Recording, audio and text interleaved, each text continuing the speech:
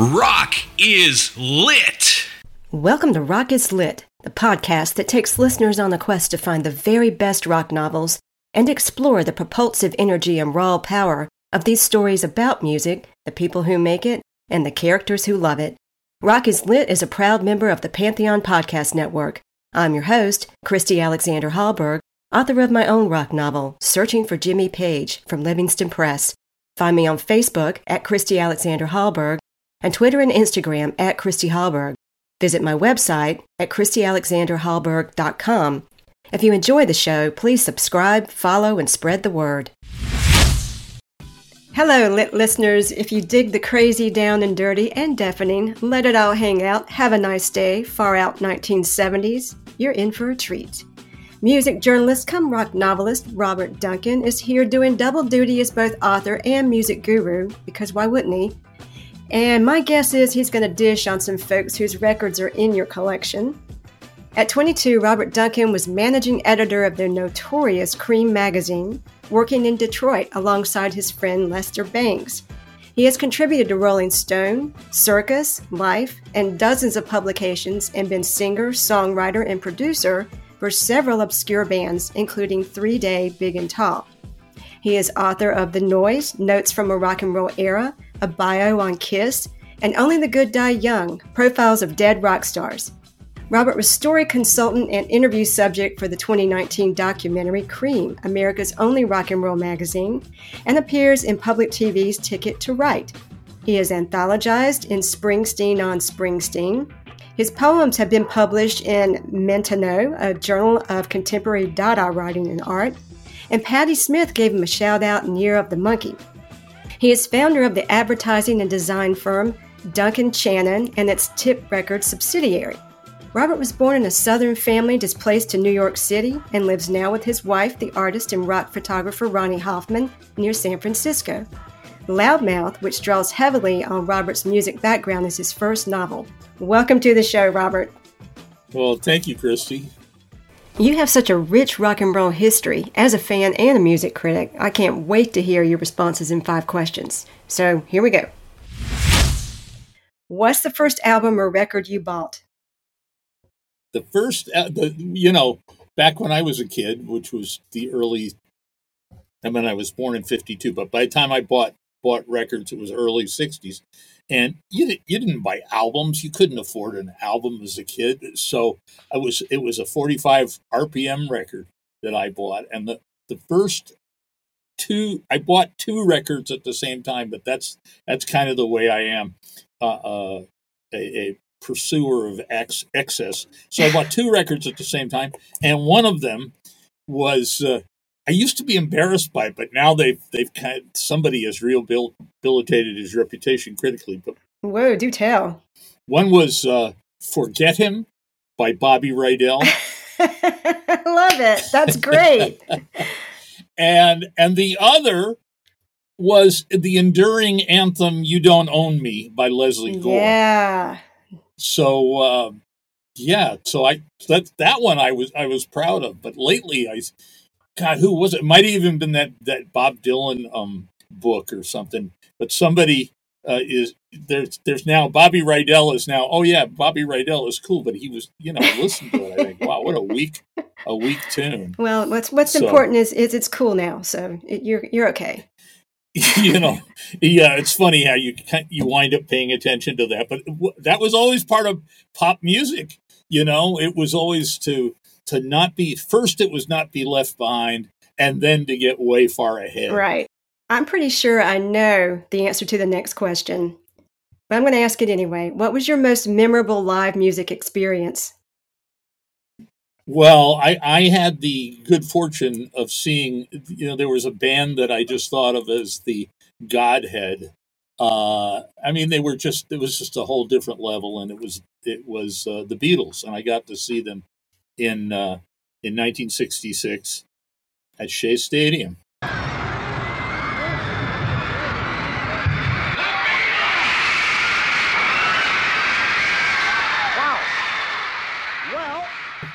My friend, his father was kind of Irish mafia guy, and he was kind of big music friend, and we played in bands together for many years. And we're born on the same day.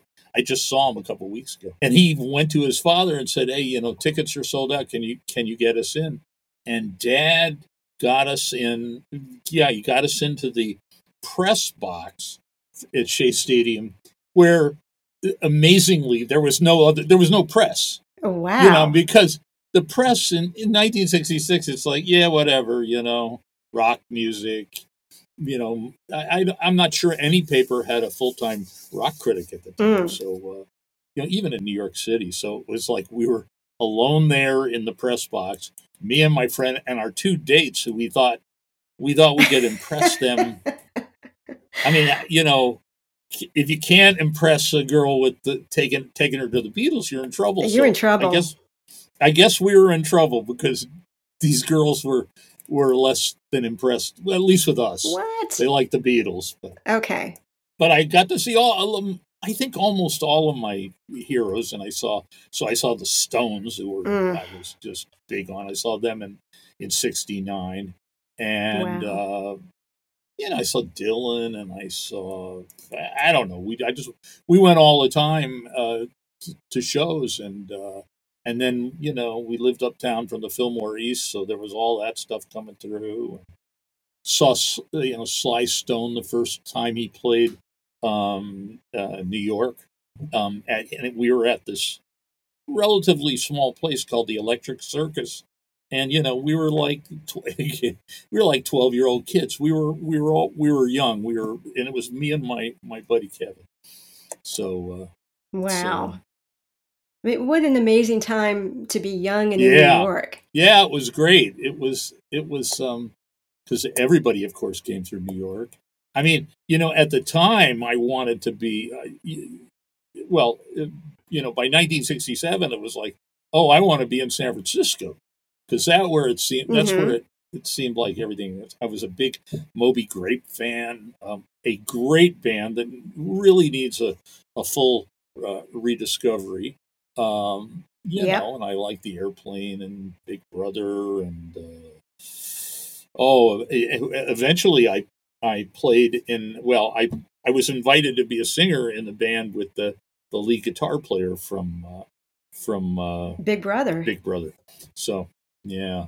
So, and didn't do it. I'm going to ask you more about that in a minute. So I know you've interviewed everybody but God. So the next question may be difficult, but if you had the opportunity to interview an artist or a band that you haven't interviewed, who would it be and what's one question you would ask? I was in the same room once in a restaurant bar with John Lennon, but I'm also that guy who want, like, I'm not going to be uncool. I'm not going to go bother him. So I never interviewed a Beatle. That would be cool. I hung out with Keith Richards one night, so that kind of takes care of the Stones, although I would have loved to have talked to Jagger. Mm-hmm. But Dylan, the thing about I'm really doing like the pantheon here, but Dylan, I figure he'd be a terrible interview, even though he's kind of a great interview when you see him in films, old videos, press conferences and stuff like that. But so who would I like to talk to? I mean, any one of those folks I'd take. Well, those would be good choices. What's on your playlist now? What's on my playlist? One time, a couple of years ago, I looked at what's the stuff I play the most on or what is the artist I play the most, and I was surprised to find, because I don't listen to music that much, but I listen to a lot of jazz, and I found out that it was the wonderful piano player Bill Evans, who's just one of my favorites, and so. Bill Evans is always on my playlist, and when I'm in a hurry and I don't have time to think, who do I want to listen to? It's Bill Evans.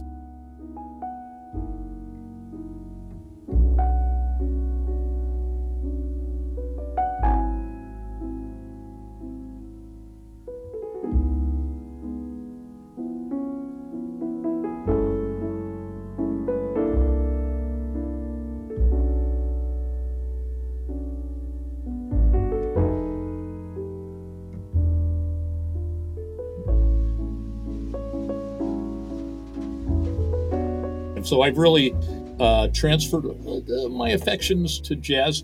But today, I have I have a granddaughter, and I take care of her. My wife and I take care of her like 4 days a week, and so usually not Friday, but whatever. We're being punished for going away for 2 weeks. So what I put on a Friday when this little little over 2-year-old kid who's very musically attuned, and very verbal, and I put on Exile on Main Street for her, and we're sitting at lunch, and she's there in her little booster chair, like just. The minute it came on, I didn't say, "Hey, this is cool, Stella." She just was rocking out to it, and I thought, "Yeah, okay." Which artist or band would you like to see featured in a rock novel? Guided by Voices. How's that? That's wild. Okay. One of my favorite bands, and Robert Pollard, who really is Guided by Voices. He's such a character. I think he would be a wonderful protagonist. He could be a kind of Columbo style detective, kind of a wacky detective, or he could be a psycho killer. One or the other. Okay. Yeah. That's a choice I've not heard yet. I can tell you who's winning so far, and that's Lou Reed. Oh, yeah. Oh, that's interesting. Well, let's take a short break, and we'll be back with Robert Duncan.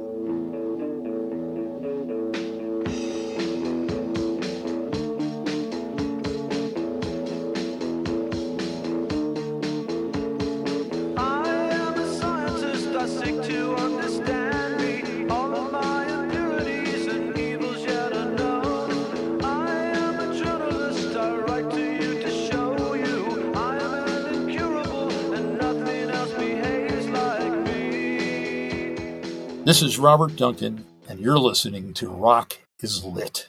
Hello, Pantheon Podcast listeners. Christian Swain here to tell you more about my experience with Raycon earbuds. Our family now has 3 pairs of Raycon earbuds around the house, and my wife just grabbed a pair of the Headphone Pros to replace some headphones from a company that was double the price. And yes, she loves them. Now, if you haven't pulled the trigger on a pair of Raycons, or even if you have, but you're in the market for another pair because they're just that good, well, now is the time to check them out, because they just launched their upgraded model of the best-selling everyday earbuds. With Raycon's upgraded everyday earbuds, now you also get active noise cancellation, ergonomic design, and multi-point connectivity that lets you pair with 2 devices at once. New quick charge function, 3 customizable sound styles, plus awareness mode. Available in a variety of vibrant new colors to complement any and all skin tones. I even have a pair of earbuds in a cool green color. I have tried just about every earbud known to humankind, and these Raycons are fantastic. Seriously, if you've been wanting to check out Raycons, there truly is no better time. You're going to ask yourself why you didn't check them out sooner, and Raycon offers a 30-day happiness guarantee. So what are you waiting for? Go to buyraycon.com/Pantheon today to get 20% off your Raycon order, plus free shipping. That's right, you'll get 20% off and free shipping at buyraycon.com/Pantheon. buyraycon.com/Pantheon. We're back with Robert Duncan, author of the rock novel Loudmouth and former editor of CREEM magazine. Here's a synopsis of Loudmouth from 3 Rooms Press, and I really like this. Loudmouth is a rock and roll coming-of-age novel about sex, drugs, attempted murder, successful arson, love, hate, faith, fraud, family, Springsteen, Clash, Stones, CREEM magazine, Lester Bangs, the 70s, New York, Detroit, Memphis, and buck teeth. Having read it, I can say, yep, that about covers it. Yeah. That covers it. Yeah, and it may tell you something about a kind of a loose structure, or a kind of a jagged narrative arc, or no narrative arc. I mean, I'm kind of anti-arc, so that's fine. This is also interesting to me. There's this author's solemn guarantee that I saw on your website that reads, "Some of it is factual, all of it is true." And I love that distinction. So Yeah, Let's start that's there. true. To me, Loudmouth is really a Ramona Clay in the spirit of Jack Yeah. Kerouac's On the Road, Sylvia Plath's The Bell Jar. It's classified as a novel, a work of fiction, but it's really this true story about you in the guise of your alter ego, Thomas Ranson, with some embellishments and a few changed names and facts here and there. So the obvious question is, why not just write a straight up memoir? Why did you choose to do this? Well, that's what just about everybody who I tried to sell it to, when I was trying to get it published, said to me, "Why don't you just make it a memoir?" And I said, "Well, it's not actually a memoir. There's a lot of non-factual things in it. I do think that overall, it's based on my life, obviously, but I didn't want to bore myself or the readers by being kind of stuck to the facts, Okay. because not every story has a wonderful punchline or anything like that. And I tell you, it emerged when I was first writing it. I didn't know what it was. I was just I was writing this thing, and it was great. Had a really weird uh, genesis. This book, and it was writing it as kind of therapy. After I had been writing for 13 months, I'm like, what is this shit I'm writing? And then so I started going back through it and just thinking, well, could I move something around? Could this be could it be a novel, or could it be a book? Mm-hmm. Was my first question. And as I started kind of rearranging things, I realized that, oh man, there's that boring part where I went to this. It was almost all factual at that point, but there's this boring part where I moved here and then I moved back there, and it was Yeah. like that. I'm thinking that's confusing and it doesn't add anything. And all right, I'm getting rid of that part. And then as I got rid of stuff and cheated on other stuff to give it the emotional impact that it had in real life, but a description of what happened was not necessarily going to transmit that to a reader. I mean, that's how it turned into a novel. And even the Three Rooms Press folks who published it said, "Hey, why don't you make it a memoir?" And I'm like, "Because it's not a memoir.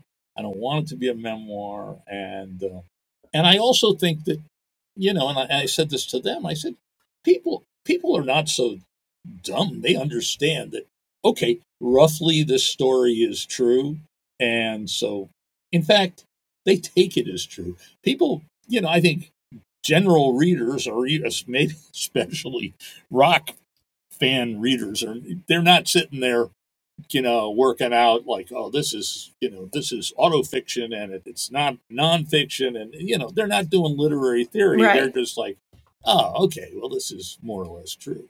So, in keeping with this factual versus true idea, and in an effort to suss out info about your own upbringing, I'm going to go through some things that happened in the novel during Thomas's childhood and teenage years, and you can tell me if it's fact or fiction.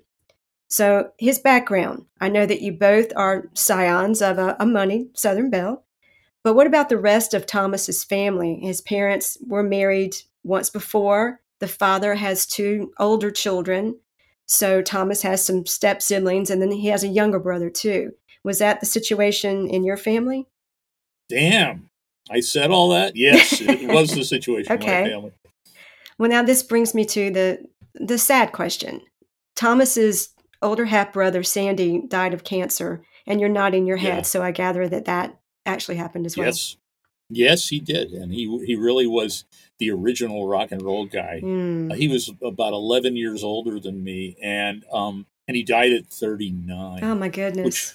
which was, and he was sick for like 10 years, so it was just ridiculous. But he was this complete wild man. He'd been in a hot rod gang. I mean, he'd been in a gang where I went under. I think it's in the book. The guns.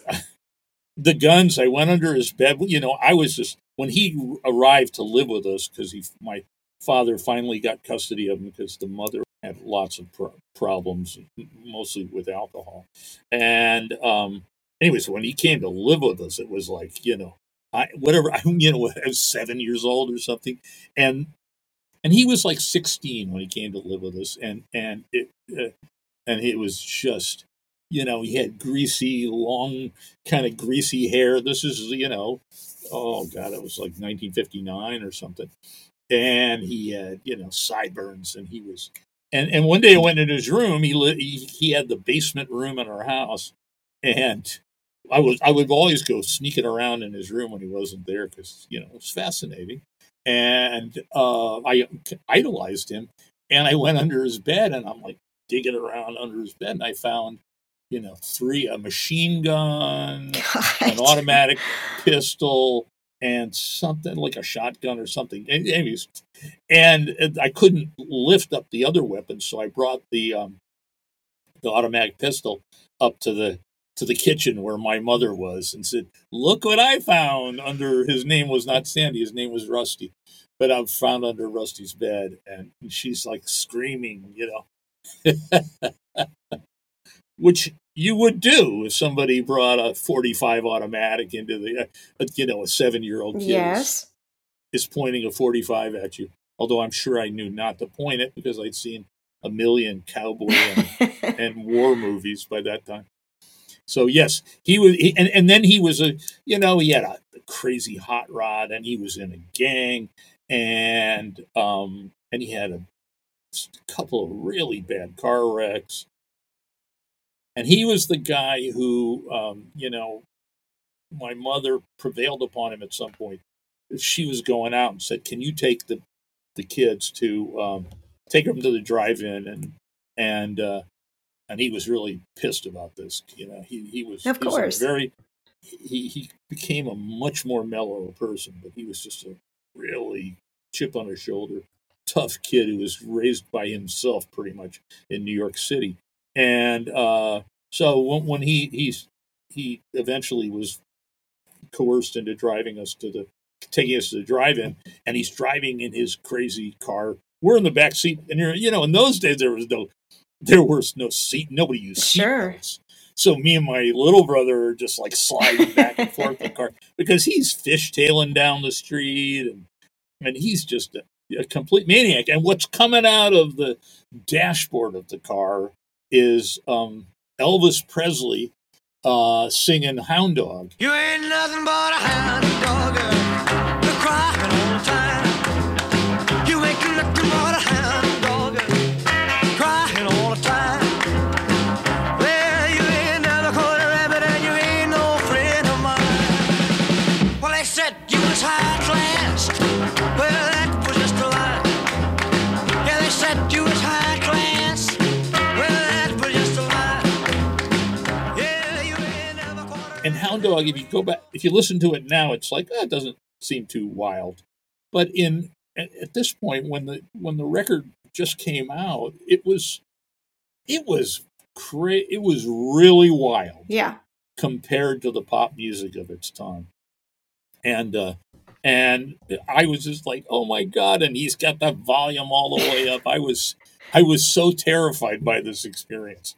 But eventually, and I tell this story in Loudmouth, I went to a Catholic school, and was always getting in trouble, and so I started out hating Elvis in that car, and then somehow I thought I fell in love with Elvis, and so we were singing our hymns in our music class at Catholic school one day, and I started singing like Elvis, and doing that, and the nun called home to my mother and said not that I was a bad boy, but which was what the calls I usually got, but that I was that she thought I had perfect pitch.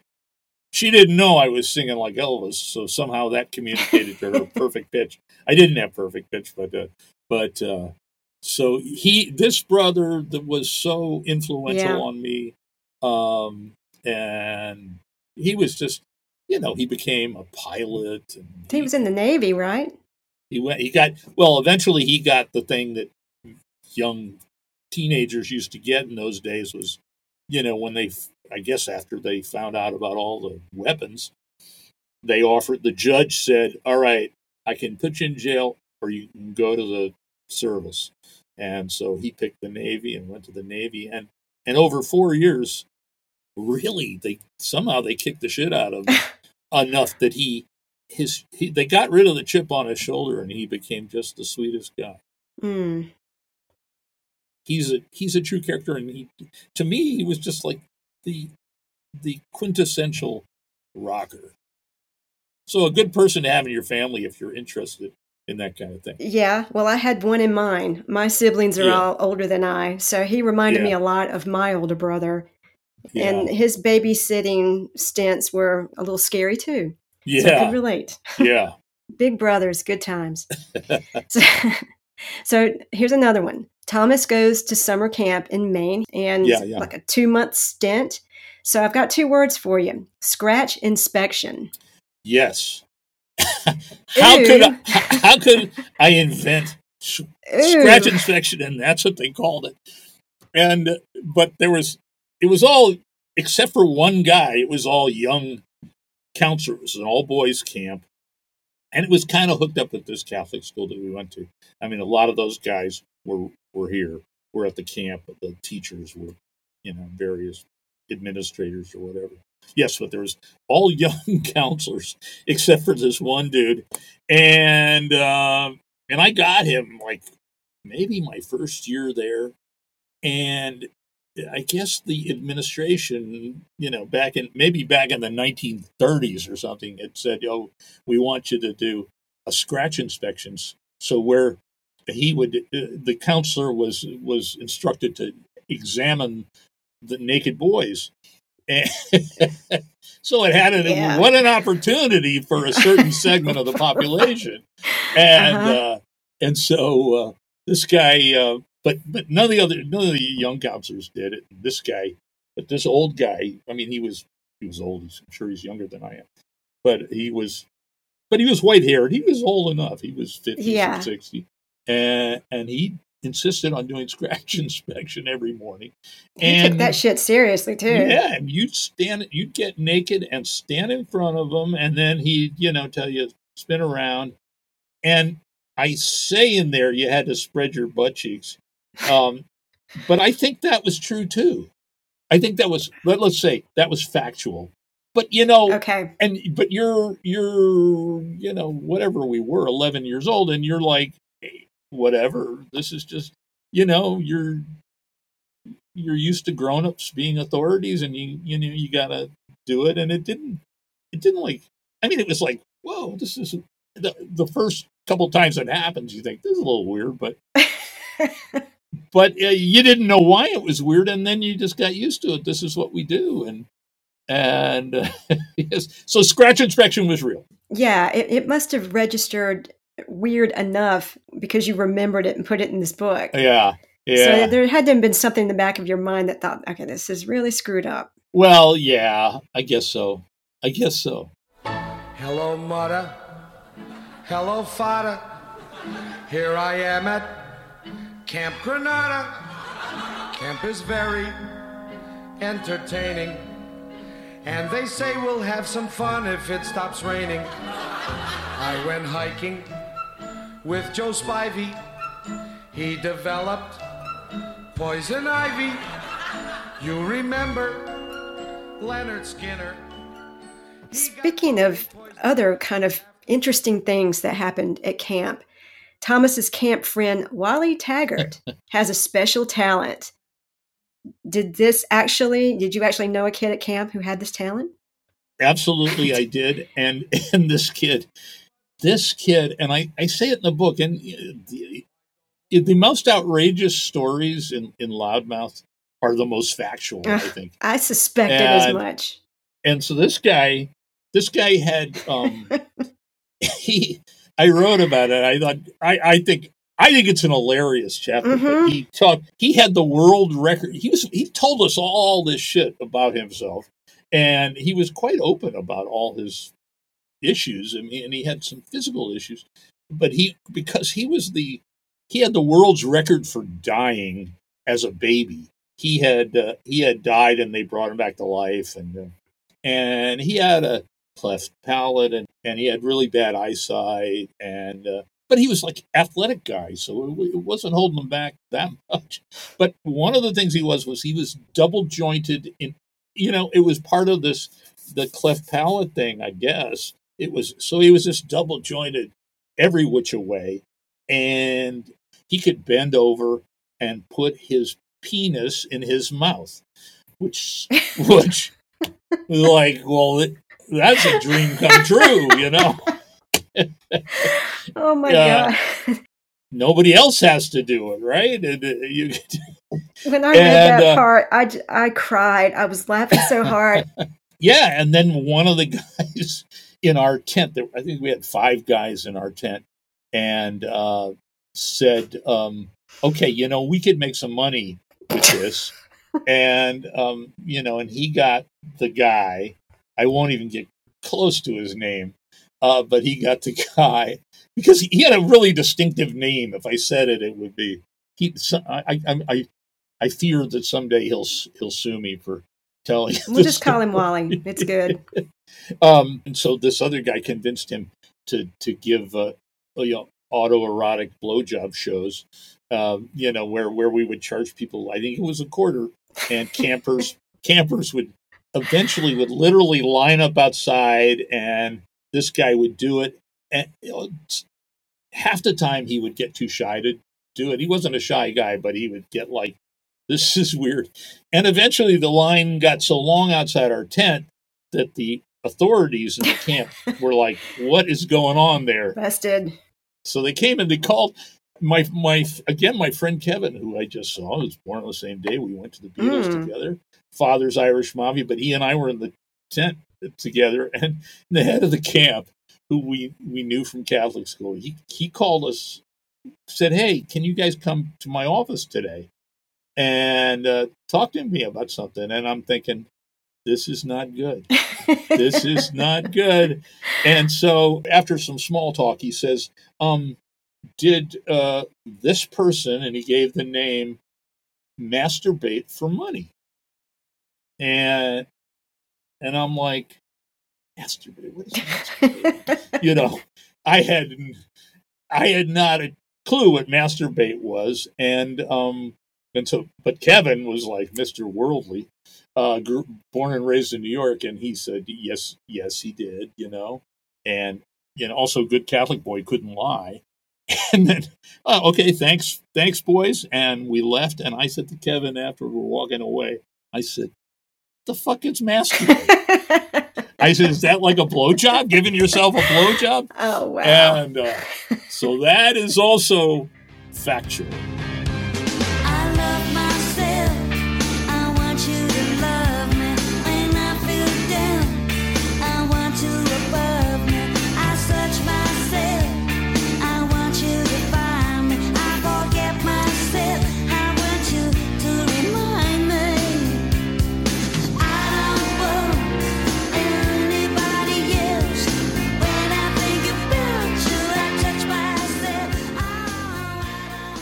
In the book, being in a band doesn't pan out, and Thomas decides, well, what's the next best thing? I'll be a rock journalist. Is that kind of what happened to you? That is what happened to me. All right. So I guess the whole damn thing is factual. You're just exposing me as a fraud. I'm sorry. As a loudmouth blowhard. No. But yeah, I mean, I was playing in bands. I dropped out of college.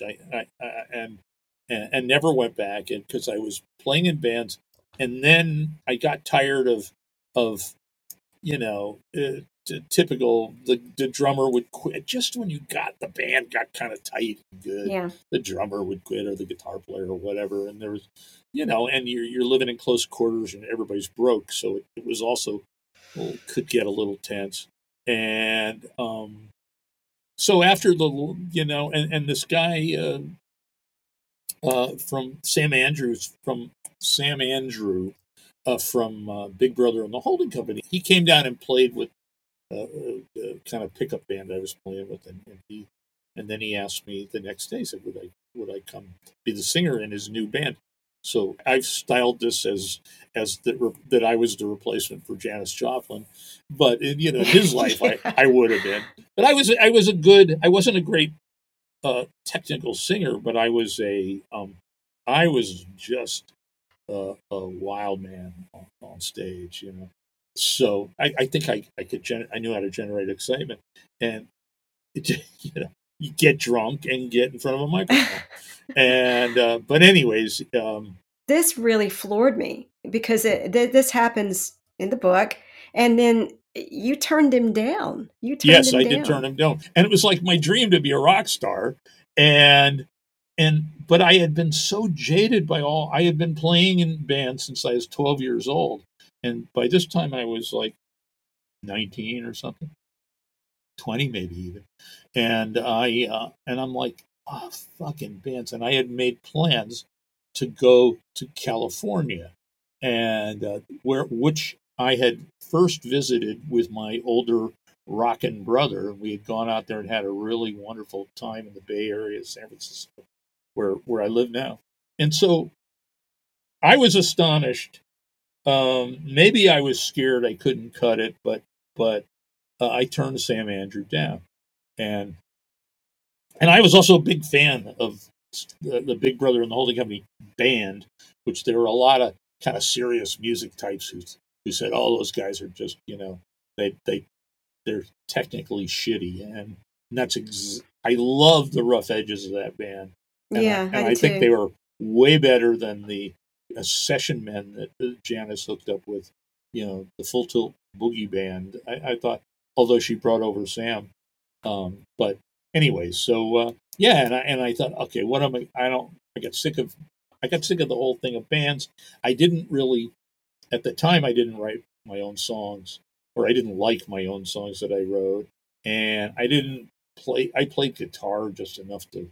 I couldn't do a solo act, and so I thought, well, what can I do? And I thought, well, they say write what you know, which I now know is bullshit.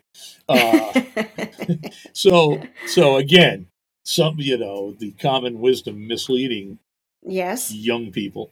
But so, and I thought, well, what I know about music? I thought I knew about music.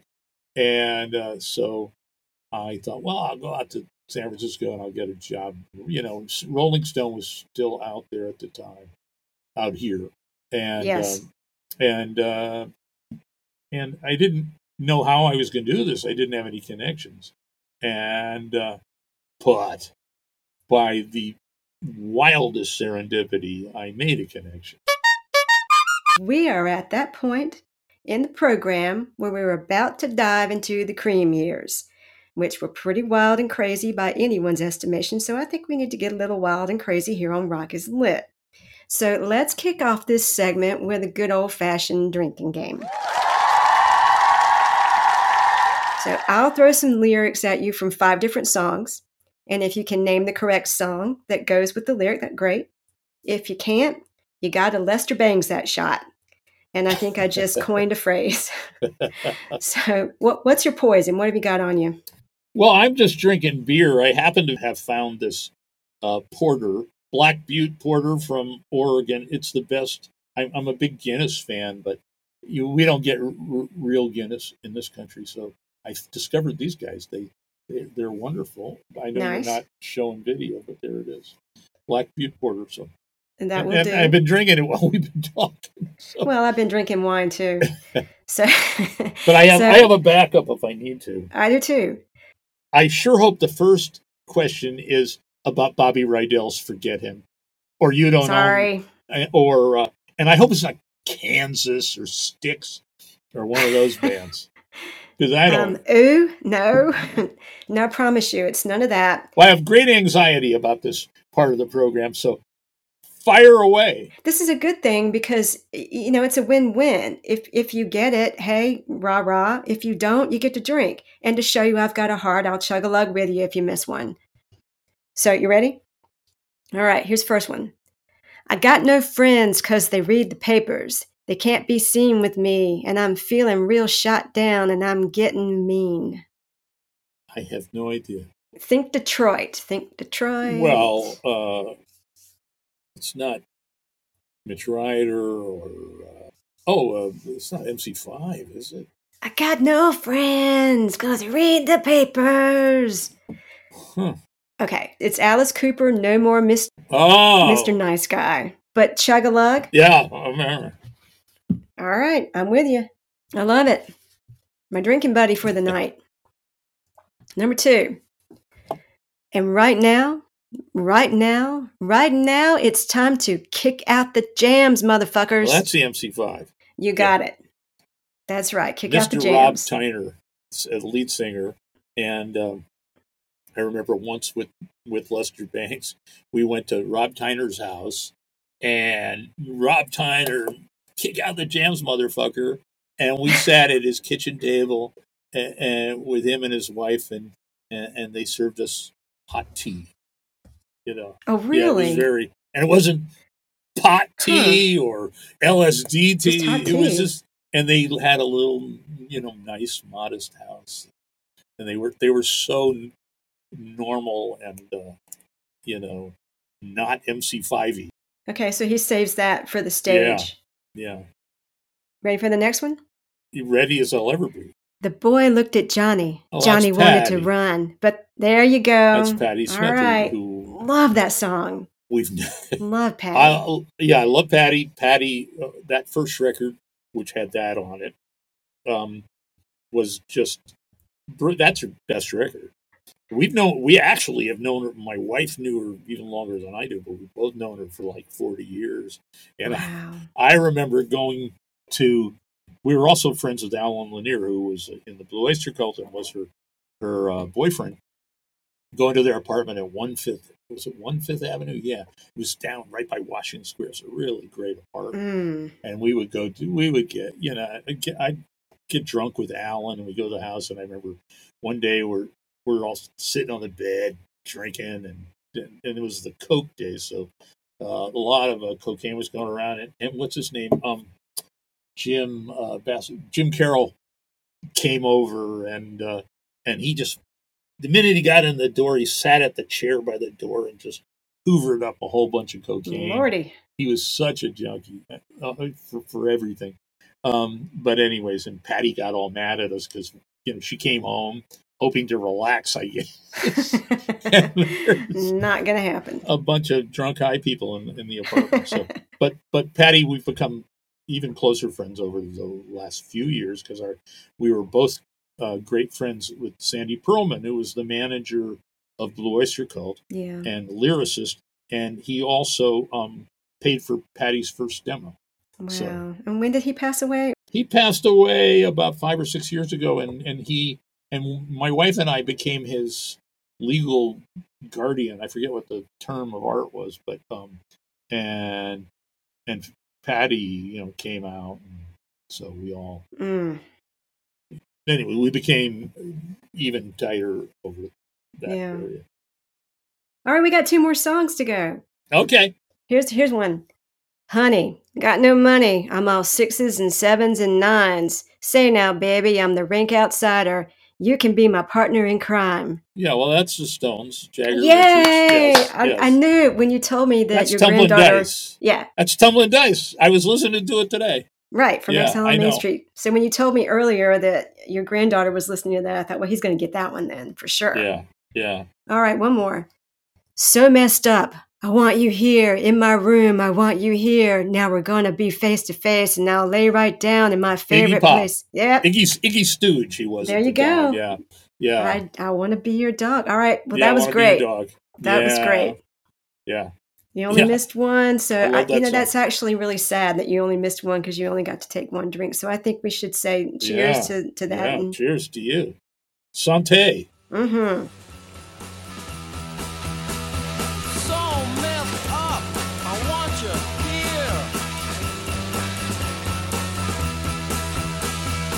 In my room, I want you here. Now we're gonna be face to face.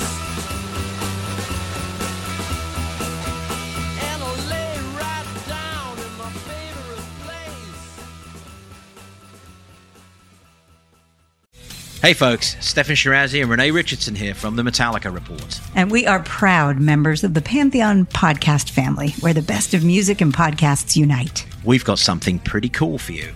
We're giving away an exclusive Metallica merch package worth over $250. That's a whole lot of Scary Guys, skulls, M72, and other sought-after Metallica swag.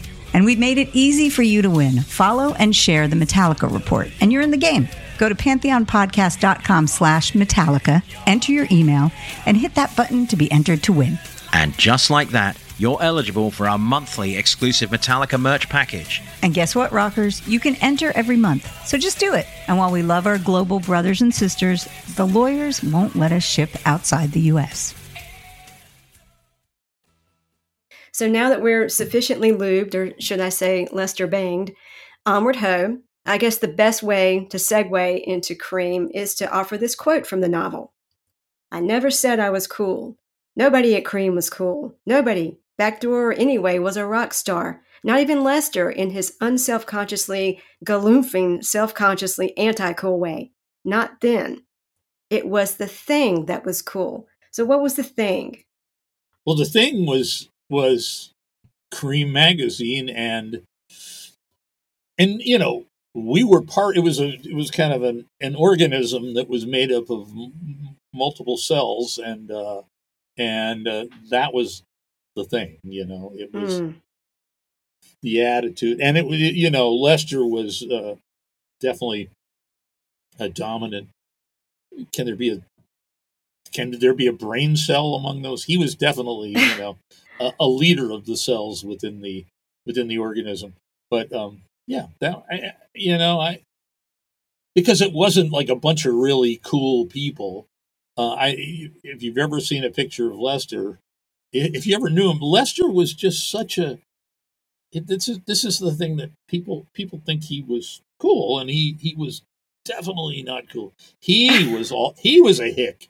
So, you know, he was such a he was so goofy a lot of the time, you know, and it's like, and he was, anyways, he was, yeah.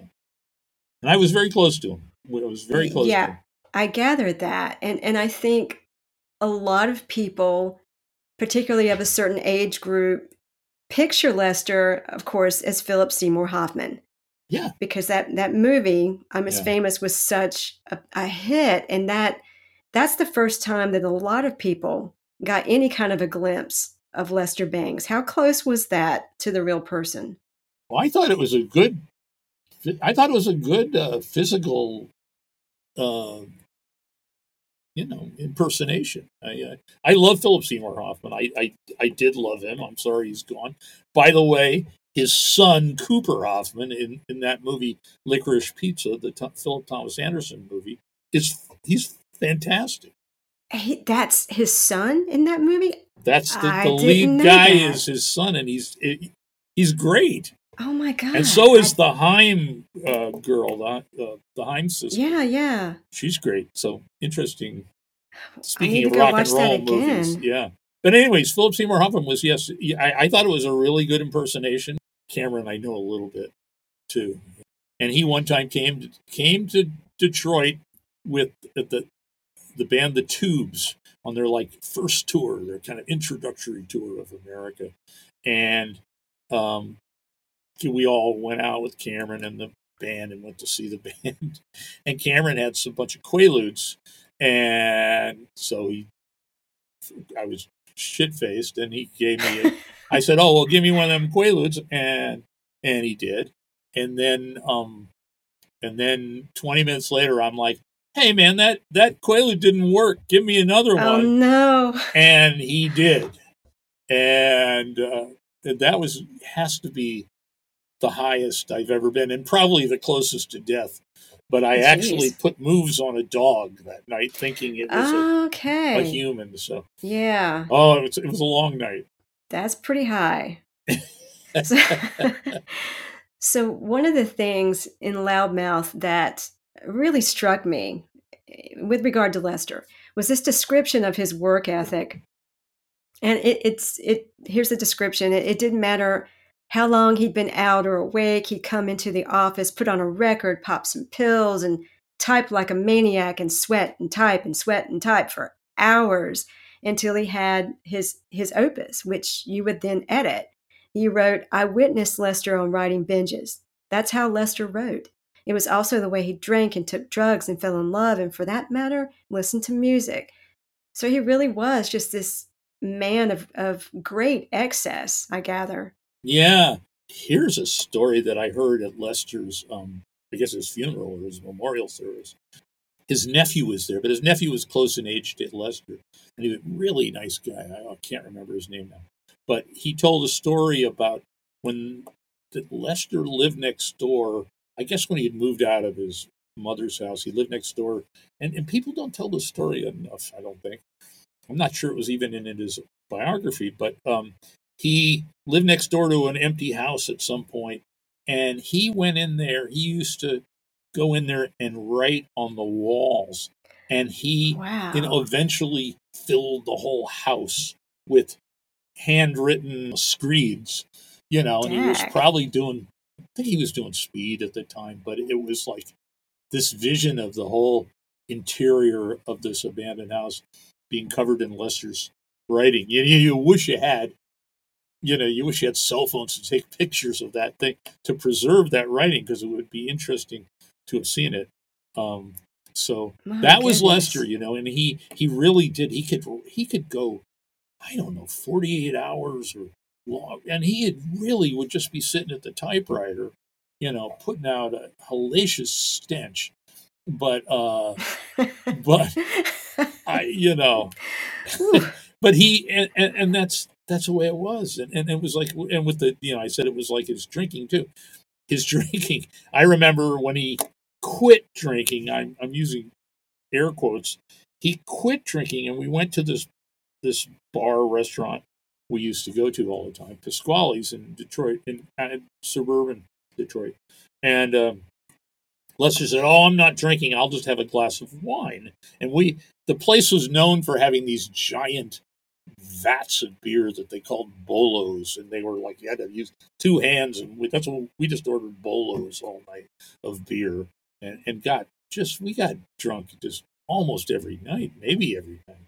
And Lester, I'm just having a wine, and so Lester got the wine. And he got one glass of wine, then he got another glass of wine, and he wound up, drinking as much wine as he ordinarily would drink a beer, and being drunker than ever. Of course, because so that was Lester alcohol content's higher. Yeah, much higher. So that was Lester when he quit drinking. Lester, when he listened to music, he would listen to it, he would listen to it loud, and he would listen, He used to come in and put on Lou Reed's Metal Machine music, which is just some form of feedback for, 60, 90 minutes. It was, to me, unbearable, but Lester fed on that somehow.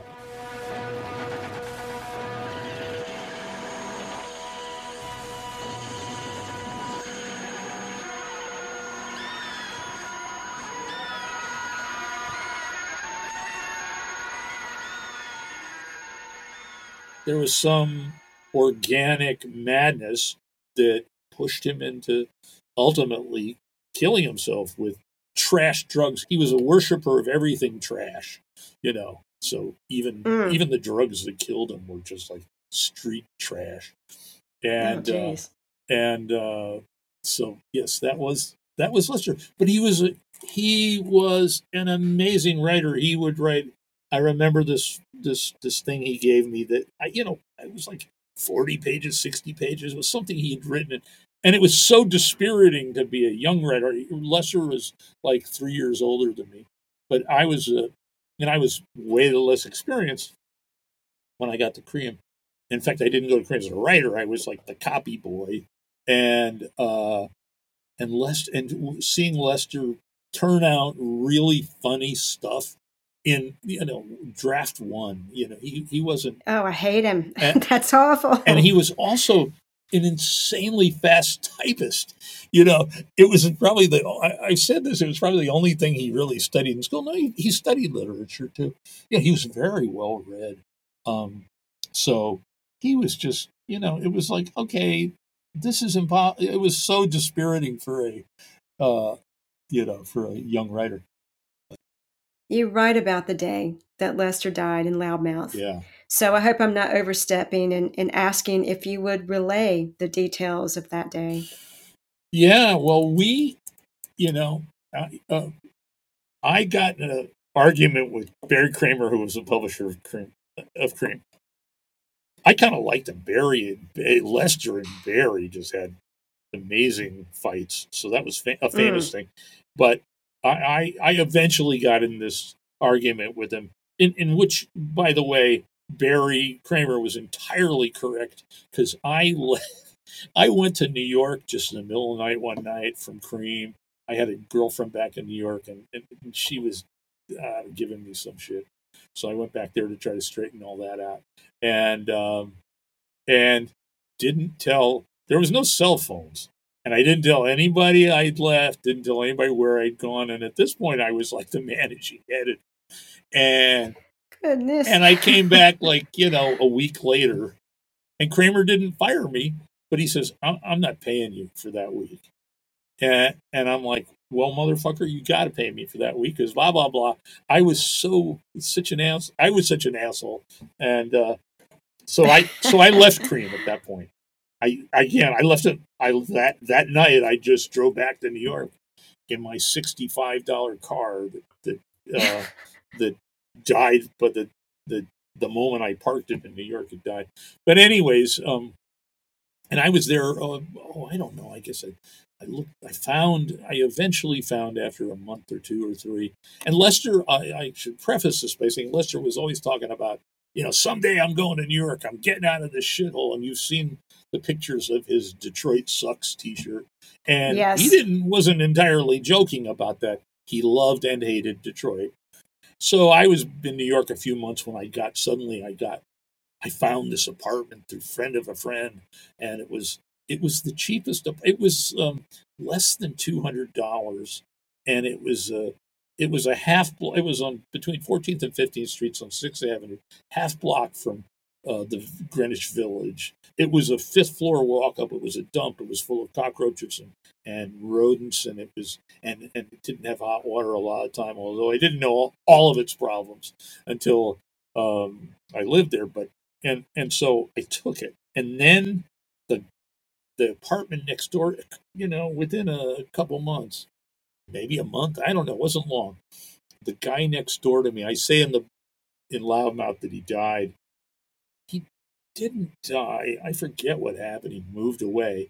So suddenly there was a matching apartment. There was only 2 apartments on a floor, and there was a matching apartment next door to me.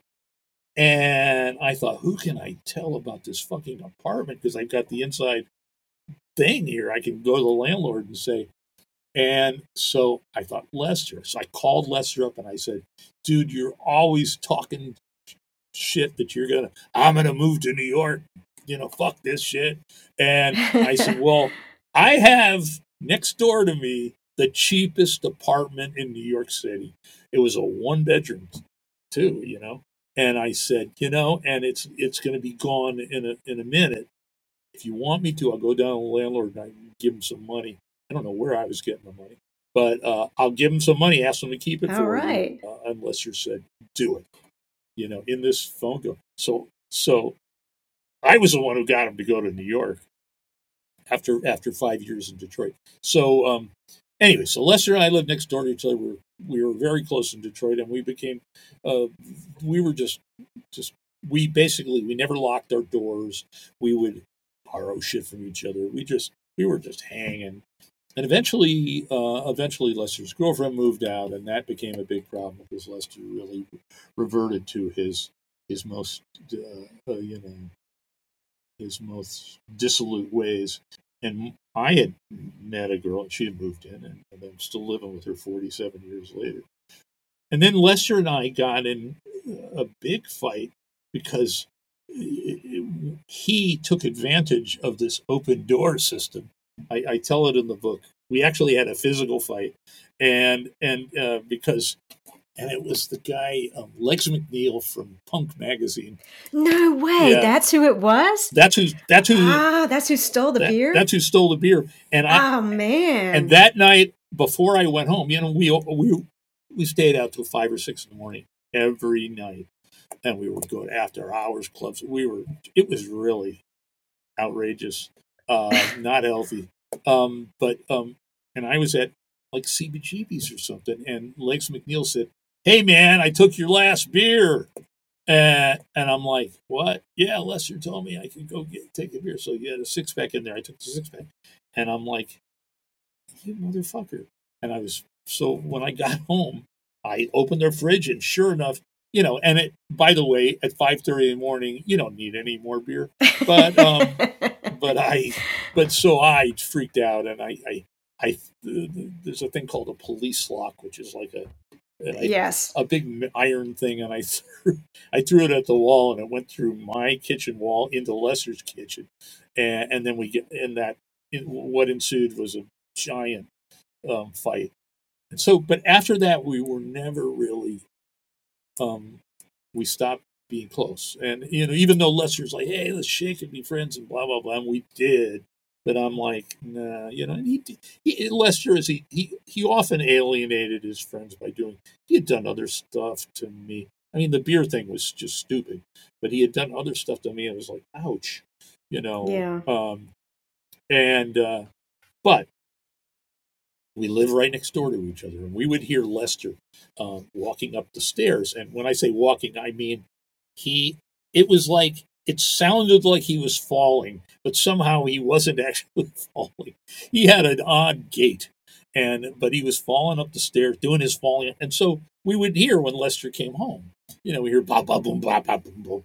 And he would go and then slam his door because he was high or something. Didn't know it.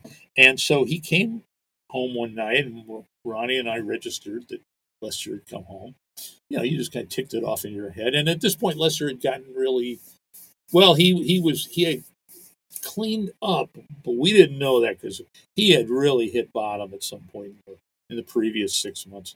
And so he came in, and then about like less than 10 minutes later, there's a knock at my door, and it's the landlord. I open it up, and it's the landlord. The landlord was a young guy. He had inherited this building from his Italian immigrant father, and they lived this weird life, the whole family, in this little apartment downstairs. And Roberto was there, and Roberto says, "Robert, there's something wrong with Lester." And I'm like, "Okay." And I went over there and walked the 10 feet. And Lester was on his couch, on his back, and his eyes were open. And I'm like, "Lester, what's up?" And he doesn't respond, and I realize, oh shit. And so I tried to, I picked up his hand, and his hand was warm, and it was just, he wasn't, it had just happened. It had just happened. Yeah. We had heard him falling up the stairs. It was such a, and it was just one of those things.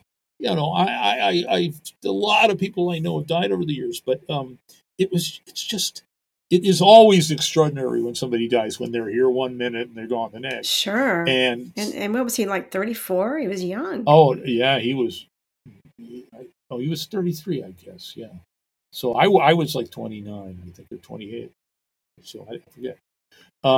Yeah, I think he was 33. Everybody dies at Jesus's age or Brian Jones's age. you take your pick. It's 27 or Jesus's age, one or the other. Right. So, anyways, and he was dead, and I'm trying. Well, I thought maybe I can revive him, and so I'm using my loud mouth, yelling, "Lester, Lester, Lester! Wake up!" and shaking him and all this stuff. And somebody called the cops, and the paramedics showed up pretty fast. There's so many weird things.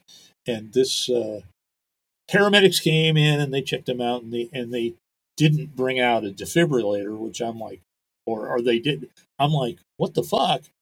And I'm like, dude, you gotta shock him or something, you know. I'm saying to the paramedic, and I'm just going, yeah, I was going on and on as I am wont to do. As you may have noticed, I don't. Is it 10 p.m. yet?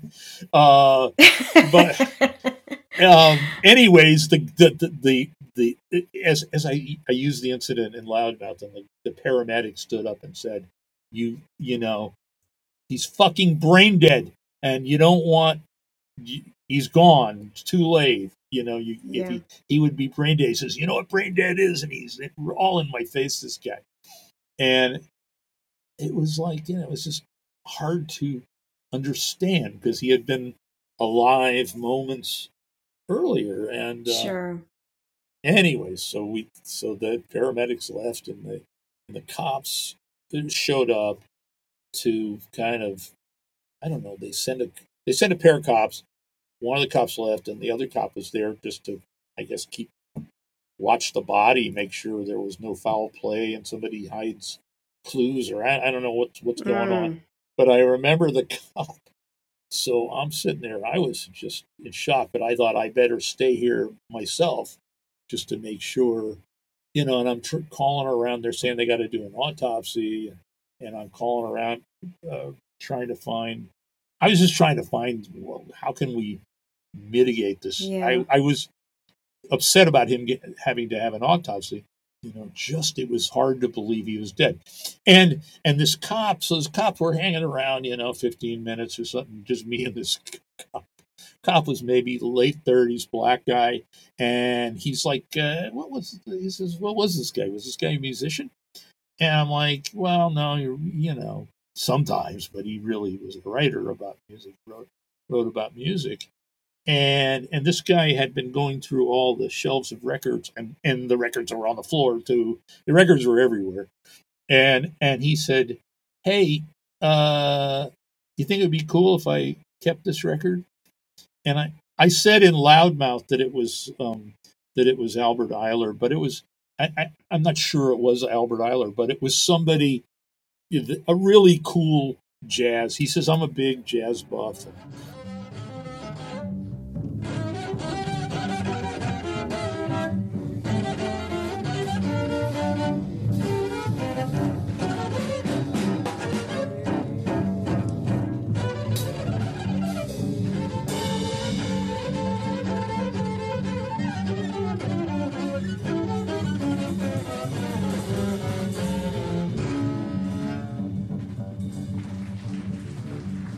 It was like so weird that within 45 minutes of him being alive, his stuff was now being picked over by people. And then I thought about it, and I thought, God, I said, you know, this shit is going to, I mean, I said it in Loudmouth. I said, this shit is going to be picked over by everybody soon. And this hipster cop, I thought, well, Lester would like that this guy got one of his cool hipster cop got the cool jazz record. So I said, yeah, sure, keep it, you know. But it really did emphasize to me, and I said it in Loudmouth, I picked that up, was that it was like, damn, when you're dead, and you got no say so in you know, in anything. Yeah. And you know, so that was brought it home in a weird way. Well, it was a really powerful scene. That, and when you're trying to get the paramedics to resuscitate him, that whole section is really powerful and poignant. Let's backtrack a bit and return to your CREEM days when you were spending a lot of time interacting with rock stars. There's some great examples in Loudmouth, and I'd like for you to elaborate on some of them. So I'm going to throw out a few names here, and you just take it away. David Bowie and Iggy Pop. David Bowie and Iggy Pop. Well, the first time, I guess it was the first time. I don't know if it was the only time. I never interviewed Iggy Pop, but I was scheduled to interview David Bowie. And it was when he was playing, like, you know, Cobo Hall or something in downtown Detroit. And so it was strange. They took me up to his room, And I realized now maybe it wasn't his room, but it was his room. Said, wait for him here. And I'm sitting. It was kind of a dark room. They didn't have any, not enough lights on. Let's say my eyesight was good in those days, and I'm sitting there and I'm realizing, oh shit, there's a guy asleep on the other bed over there, and I'm looking, and of course it was Iggy Pop. This is when Iggy was in Bowie's orbit. So, I mean, that's it. We didn't talk or anything. He just kept sleeping. And so I'm sitting there just looking at Iggy Pop sleeping. And Bowie, I think, didn't show up for a long time. My favorite is Keith Richards and Ronnie Wood. Yeah.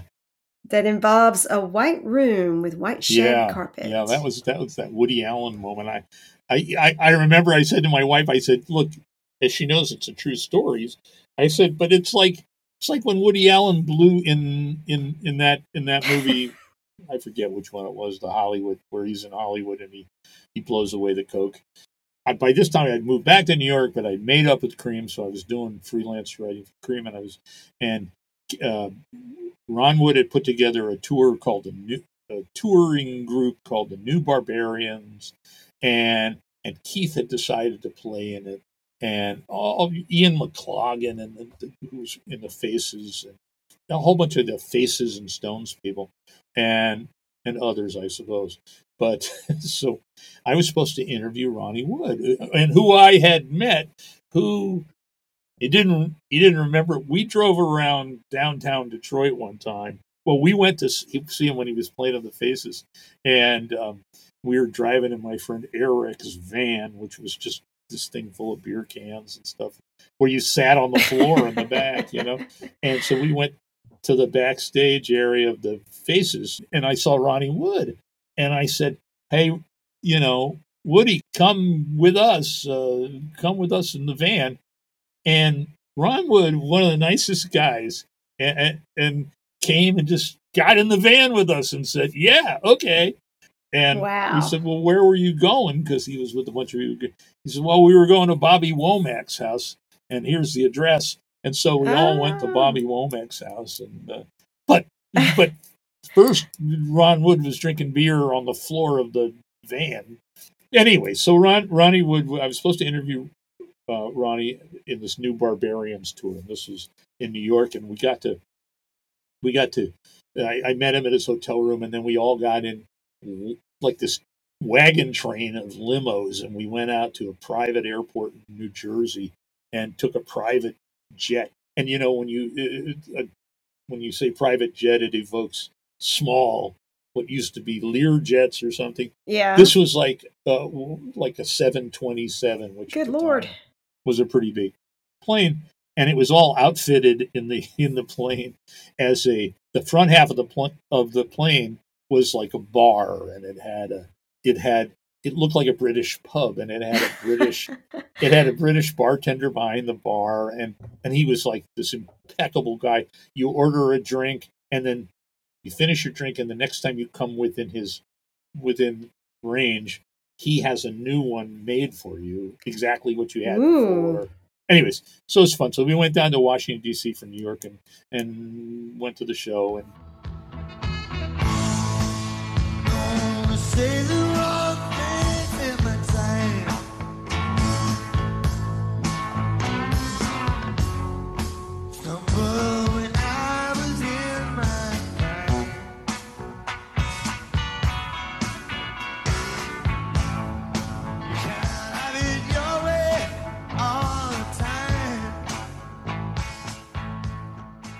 And it was such a rock star experience, because the limos had taken us out onto the tarmac right next to the plane, and then the limos picked us up on the tarmac in Washington and drove us down into the bowels of the auditorium. God, you really got the star treatment there. Yeah, and then we all went in and watched the band, and the band did a couple of encores and came right off stage and back into the limos, back to the tarmac, back to New York. And I changed some of the facts on this thing, on that in the book. But so it was fantastic. So I was supposed to interview Ronnie, and Ronnie said a couple of times, listen, we'll get to it. We'll get to it. I promise you. I'm not gonna screw you over or whatever he said. Just the nicest guys. But so I was sitting there in the room and with Ronnie and Ian McLaughlin and somebody else, and they're all fun loving guys. And in walks Keith with his bottle of Jack Daniels, and Keith was and sits opposite me, in this little living room of this hotel suite. And Keith was like, Mike Myers used to do an impression of Keith on Saturday Night Live, and he always had him be right, where you couldn't understand him. Well, that was no exaggeration.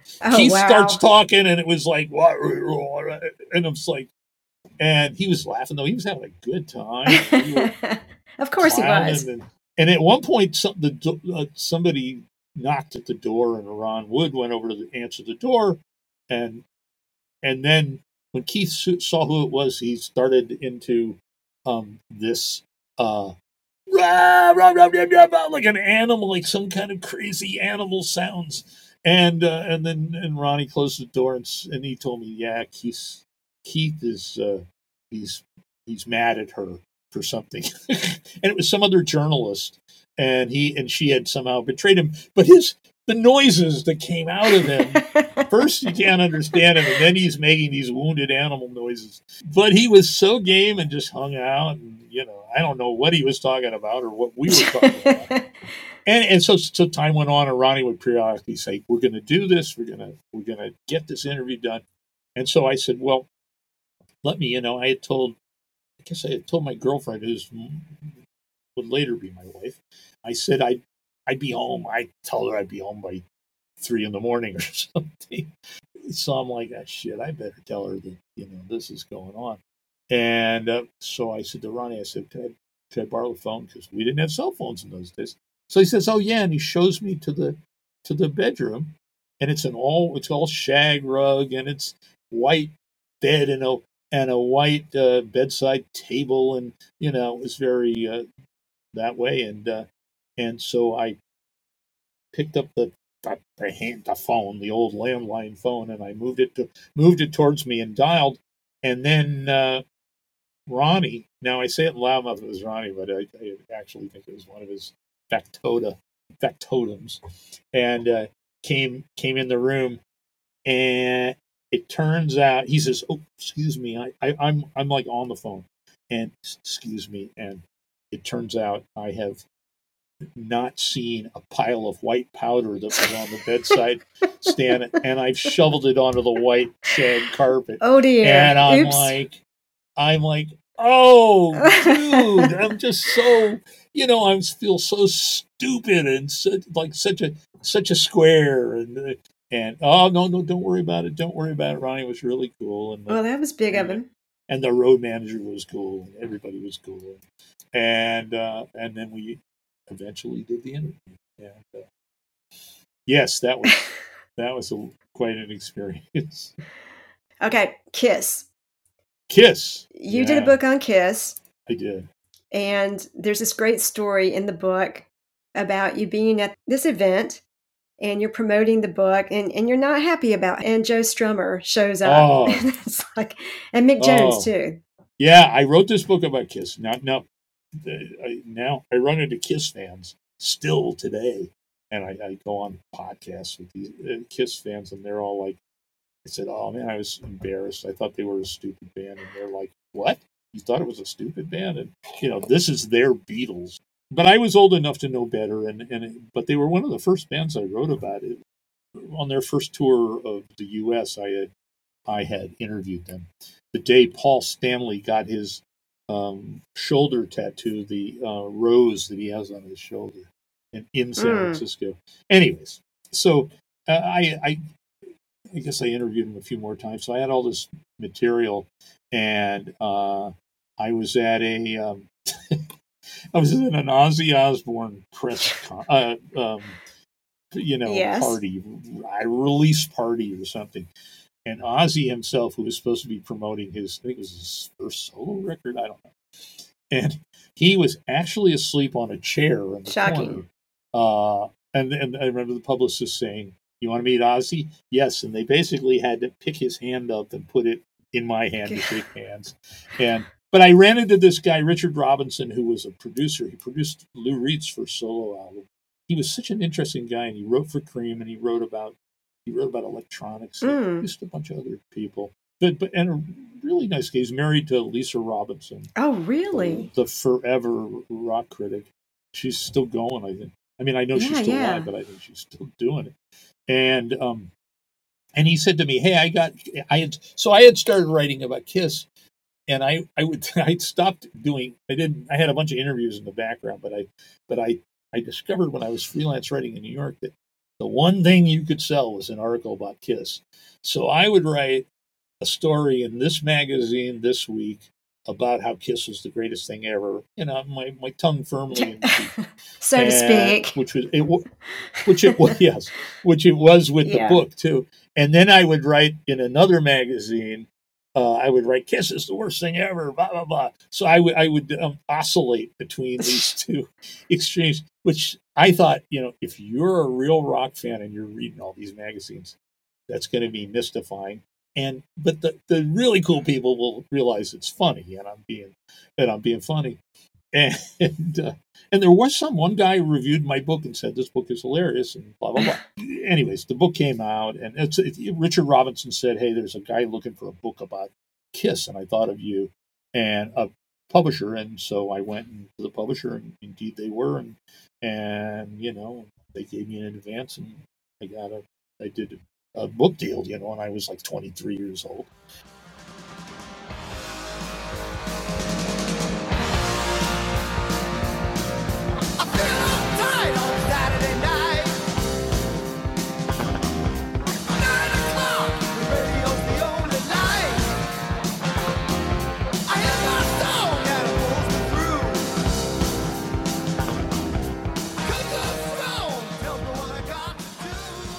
I was really torn, because I had aspirations to be some sort of literary person. And I thought, oh man, this is going to fuck me over. They're never going to let me in the literary club as having written a Kiss book. So I was torn, but I was also broke, and and it was like a $3,000 advance, and it was like that was a lot of money to me in those days. And we also sold overseas rights.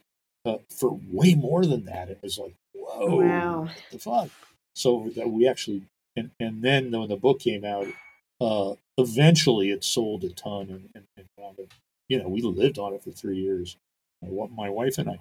But so early on, there was a thing called it was the first annual rock and roll flea market or something, and it was all collector's shit and goofy belt buckles and all this stuff.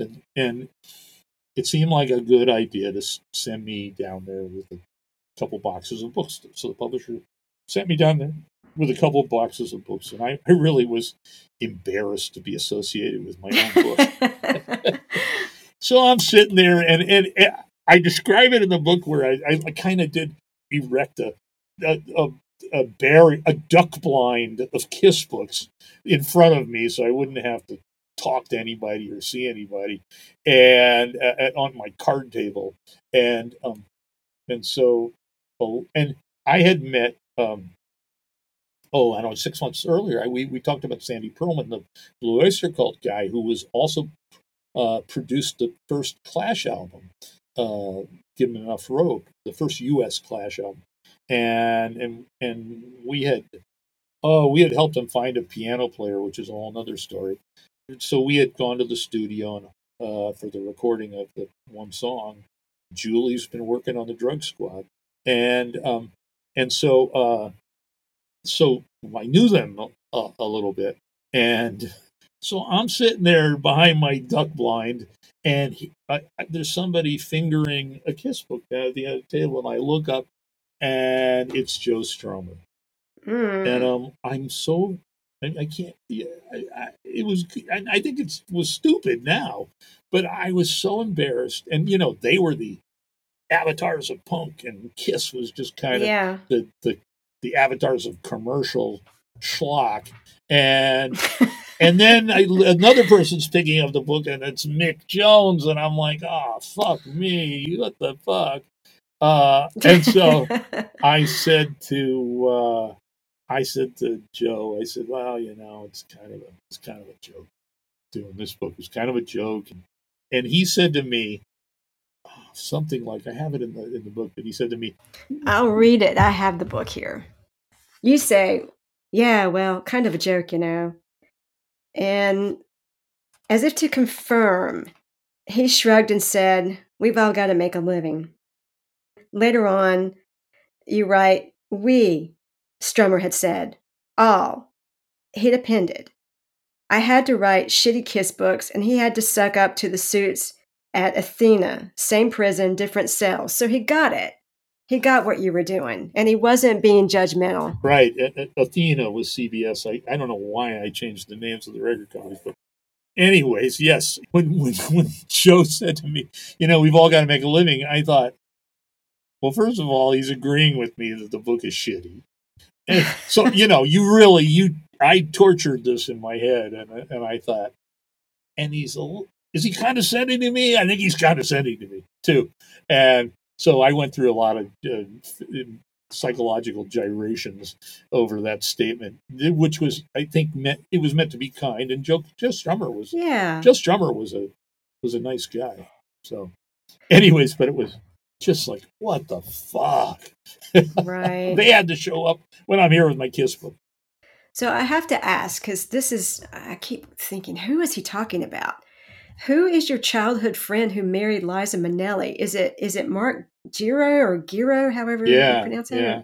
Okay. Yeah. All right. Yeah, it is. I was looking at all her husbands going, that can't be that person. Yeah. Can't be that person. He was her only straight husband. There's that. But yes, he did. And then that was a clown show, I'm telling you. So you opened the door and there's Gene Simmons at her party. That's right. Right. So this is, again, another one of my grade school childhood friends who I still hung around with, and I see him. He lives overseas now, but I'll see him every once in a while still. But he divorced Liza after 10 years, a long time ago. But he had been a stage manager on Broadway, and he was a stage manager for her. That's how they met. Okay. So he is having his 30th birthday, and he said to Liza, I want you to invite everybody you know in Hollywood. They've been married a couple of years at this point. I want you to invite everybody you know in Hollywood and in New York, and we'll have just the most fantastic party up in her apartment on the Upper East Side, their apartment. And so it was really true. I mean, I met at that party, Martin Scorsese was there, but so was Gregory Peck, and Lucille Ball came in, and it was Meatloaf and Harvey Keitel and all these people, and I was standing kind of in an area that was near the front door, and I heard a knocking, and nobody else seemed to notice it. So I answered the door at Liza Minnelli's apartment. And I had written the Kiss book, and I had written all these kind of parody articles about the Kiss. And I opened the door, and there is Gene Simmons. And I can't imagine what Gene Simmons thinks he's going to the coolest, most high-class Hollywood party, Hollywood/New York party in history, which it was. And there I am, like his tormentor, his whatever. I'm like, dude, what are you doing here? He says, what are you doing here? And then he says, well, let me introduce you my date. And his date with her big hair and was Diana Ross. He was going out with Diana Ross. Amazing. And it was just, it was crazy.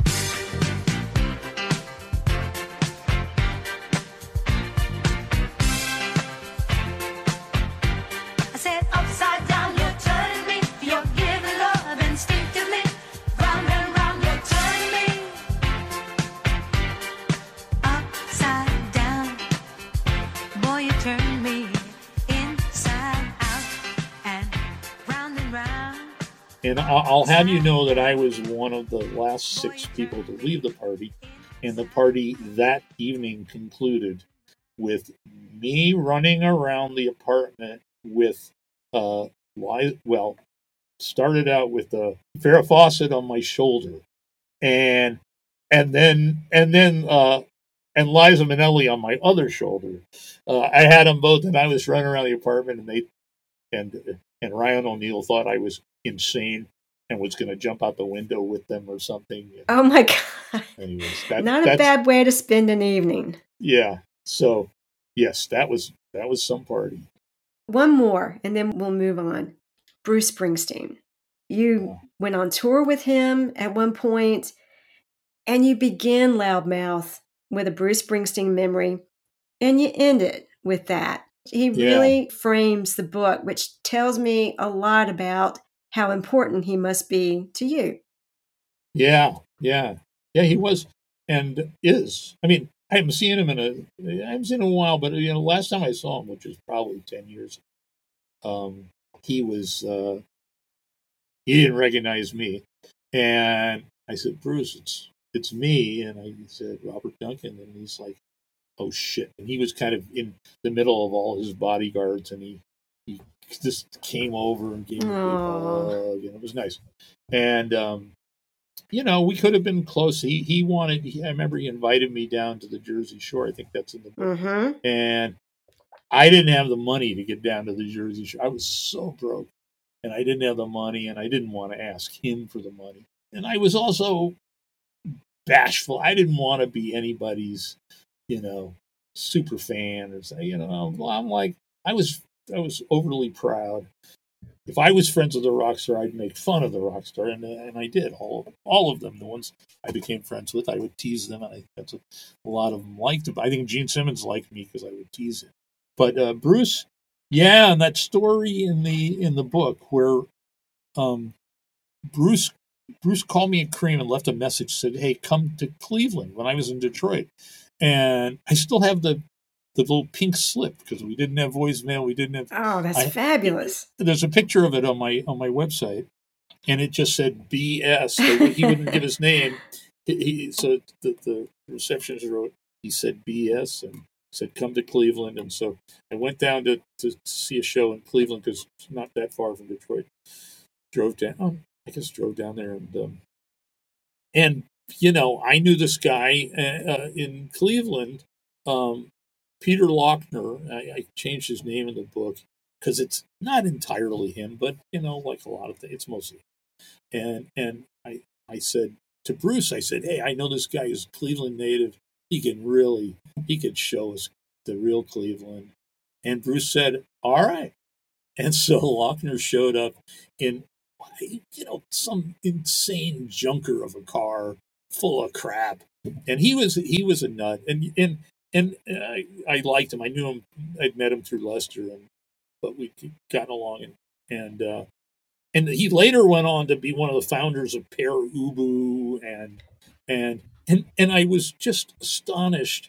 A year or so ago, when I saw in the New York Times that there's a box set now of Peter Lochner. Really? Of his stuff, and it was like, because I remember he used to bring tapes up to Lester's house, and he'd play them, and I'd think, what is this shit? And it would just seem like amateur shit to me. But in recent years, I've understood basically more.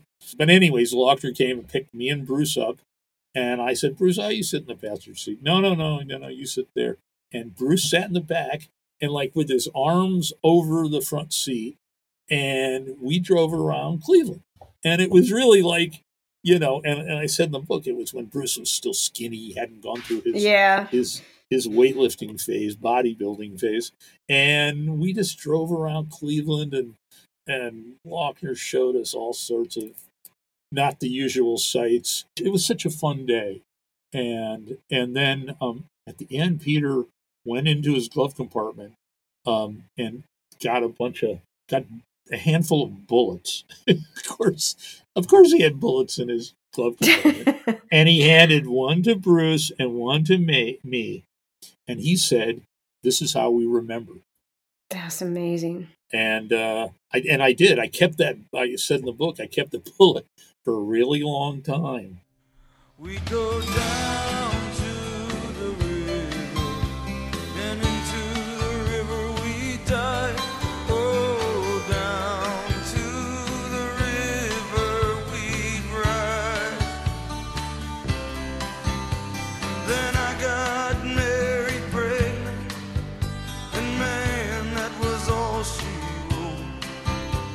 And for my 19th birthday, It was one of those things where life is symbolic without trying. It was like, okay, I realized, I went through this amazing memory excavation for this book, and when I got to when then you realize, oh shit, that was like that meant something. Mm-hmm.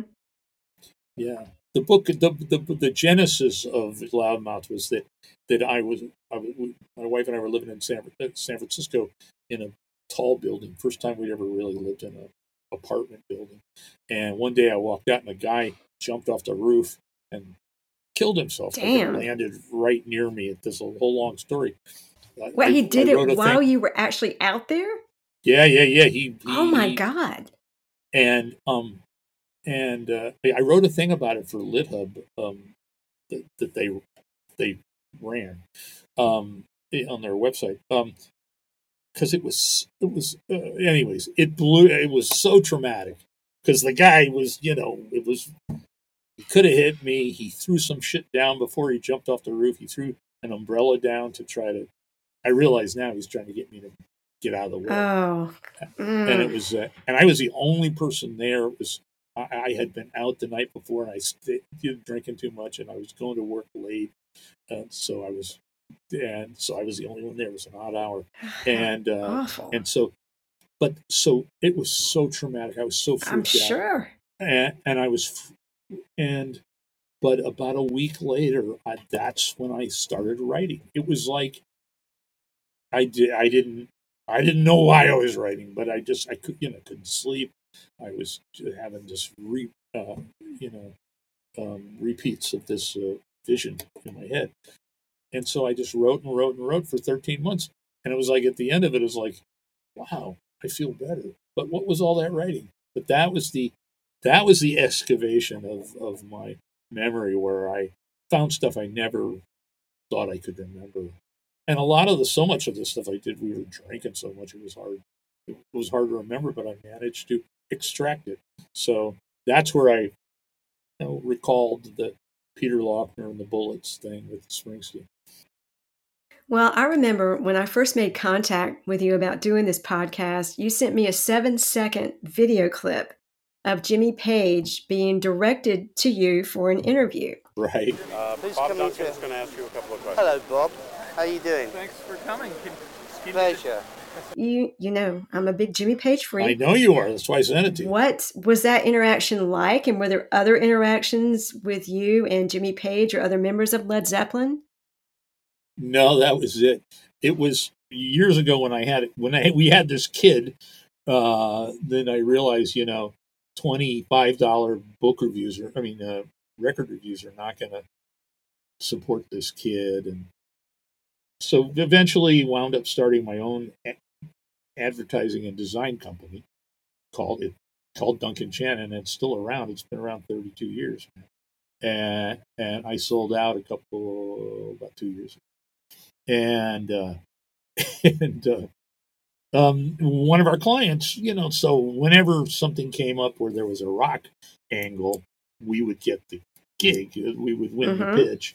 So we won the pitch to do hard rock hotels and cafes around the world to do advertising for them.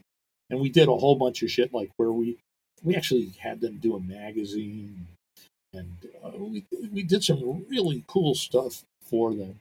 And one of the things was this Jimmy Page thing. We did a giant.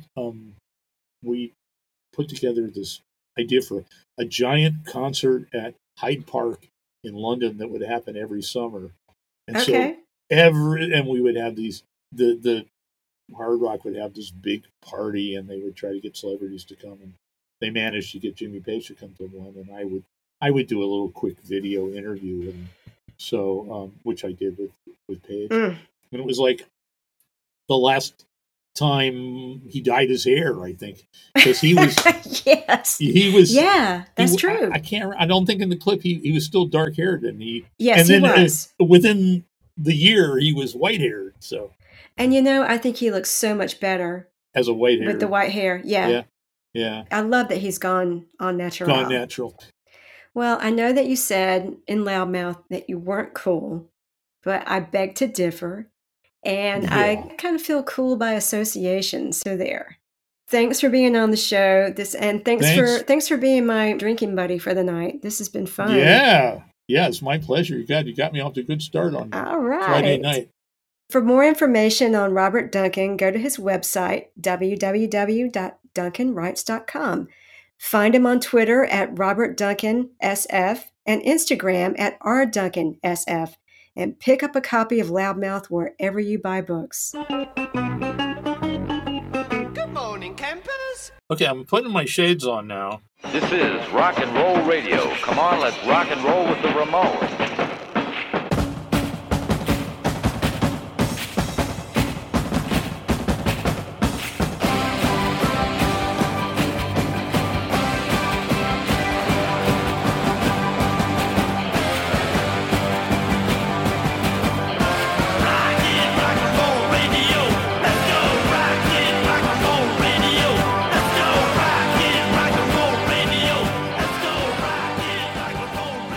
Stay tuned for upcoming episodes of Rock is Lit to hear from more great rock novelists and special guests who will offer commentary on the music or musical events featured in these novels. If you like what you hear, subscribe, follow, and spread the word. And check out the Rock is Lit Vault on my website for news, bonus material, and outtakes from episodes. Until next time, keep rocking and reading and getting lit. Rock is lit.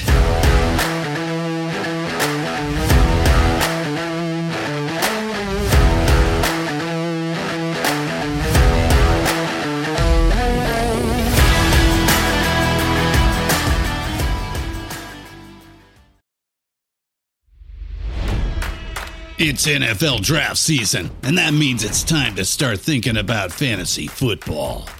FantasyPoints.com features industry-leading experts and prognosticators using proprietary hand-charted data to help you score more fantasy points. FantasyPoints.com is the place to go for whatever kind of fantasy football you play. Whether you play fantasy football, daily fantasy sports, or do a little bit of everything, Fantasy Points has the meticulously researched content to guide you to victory.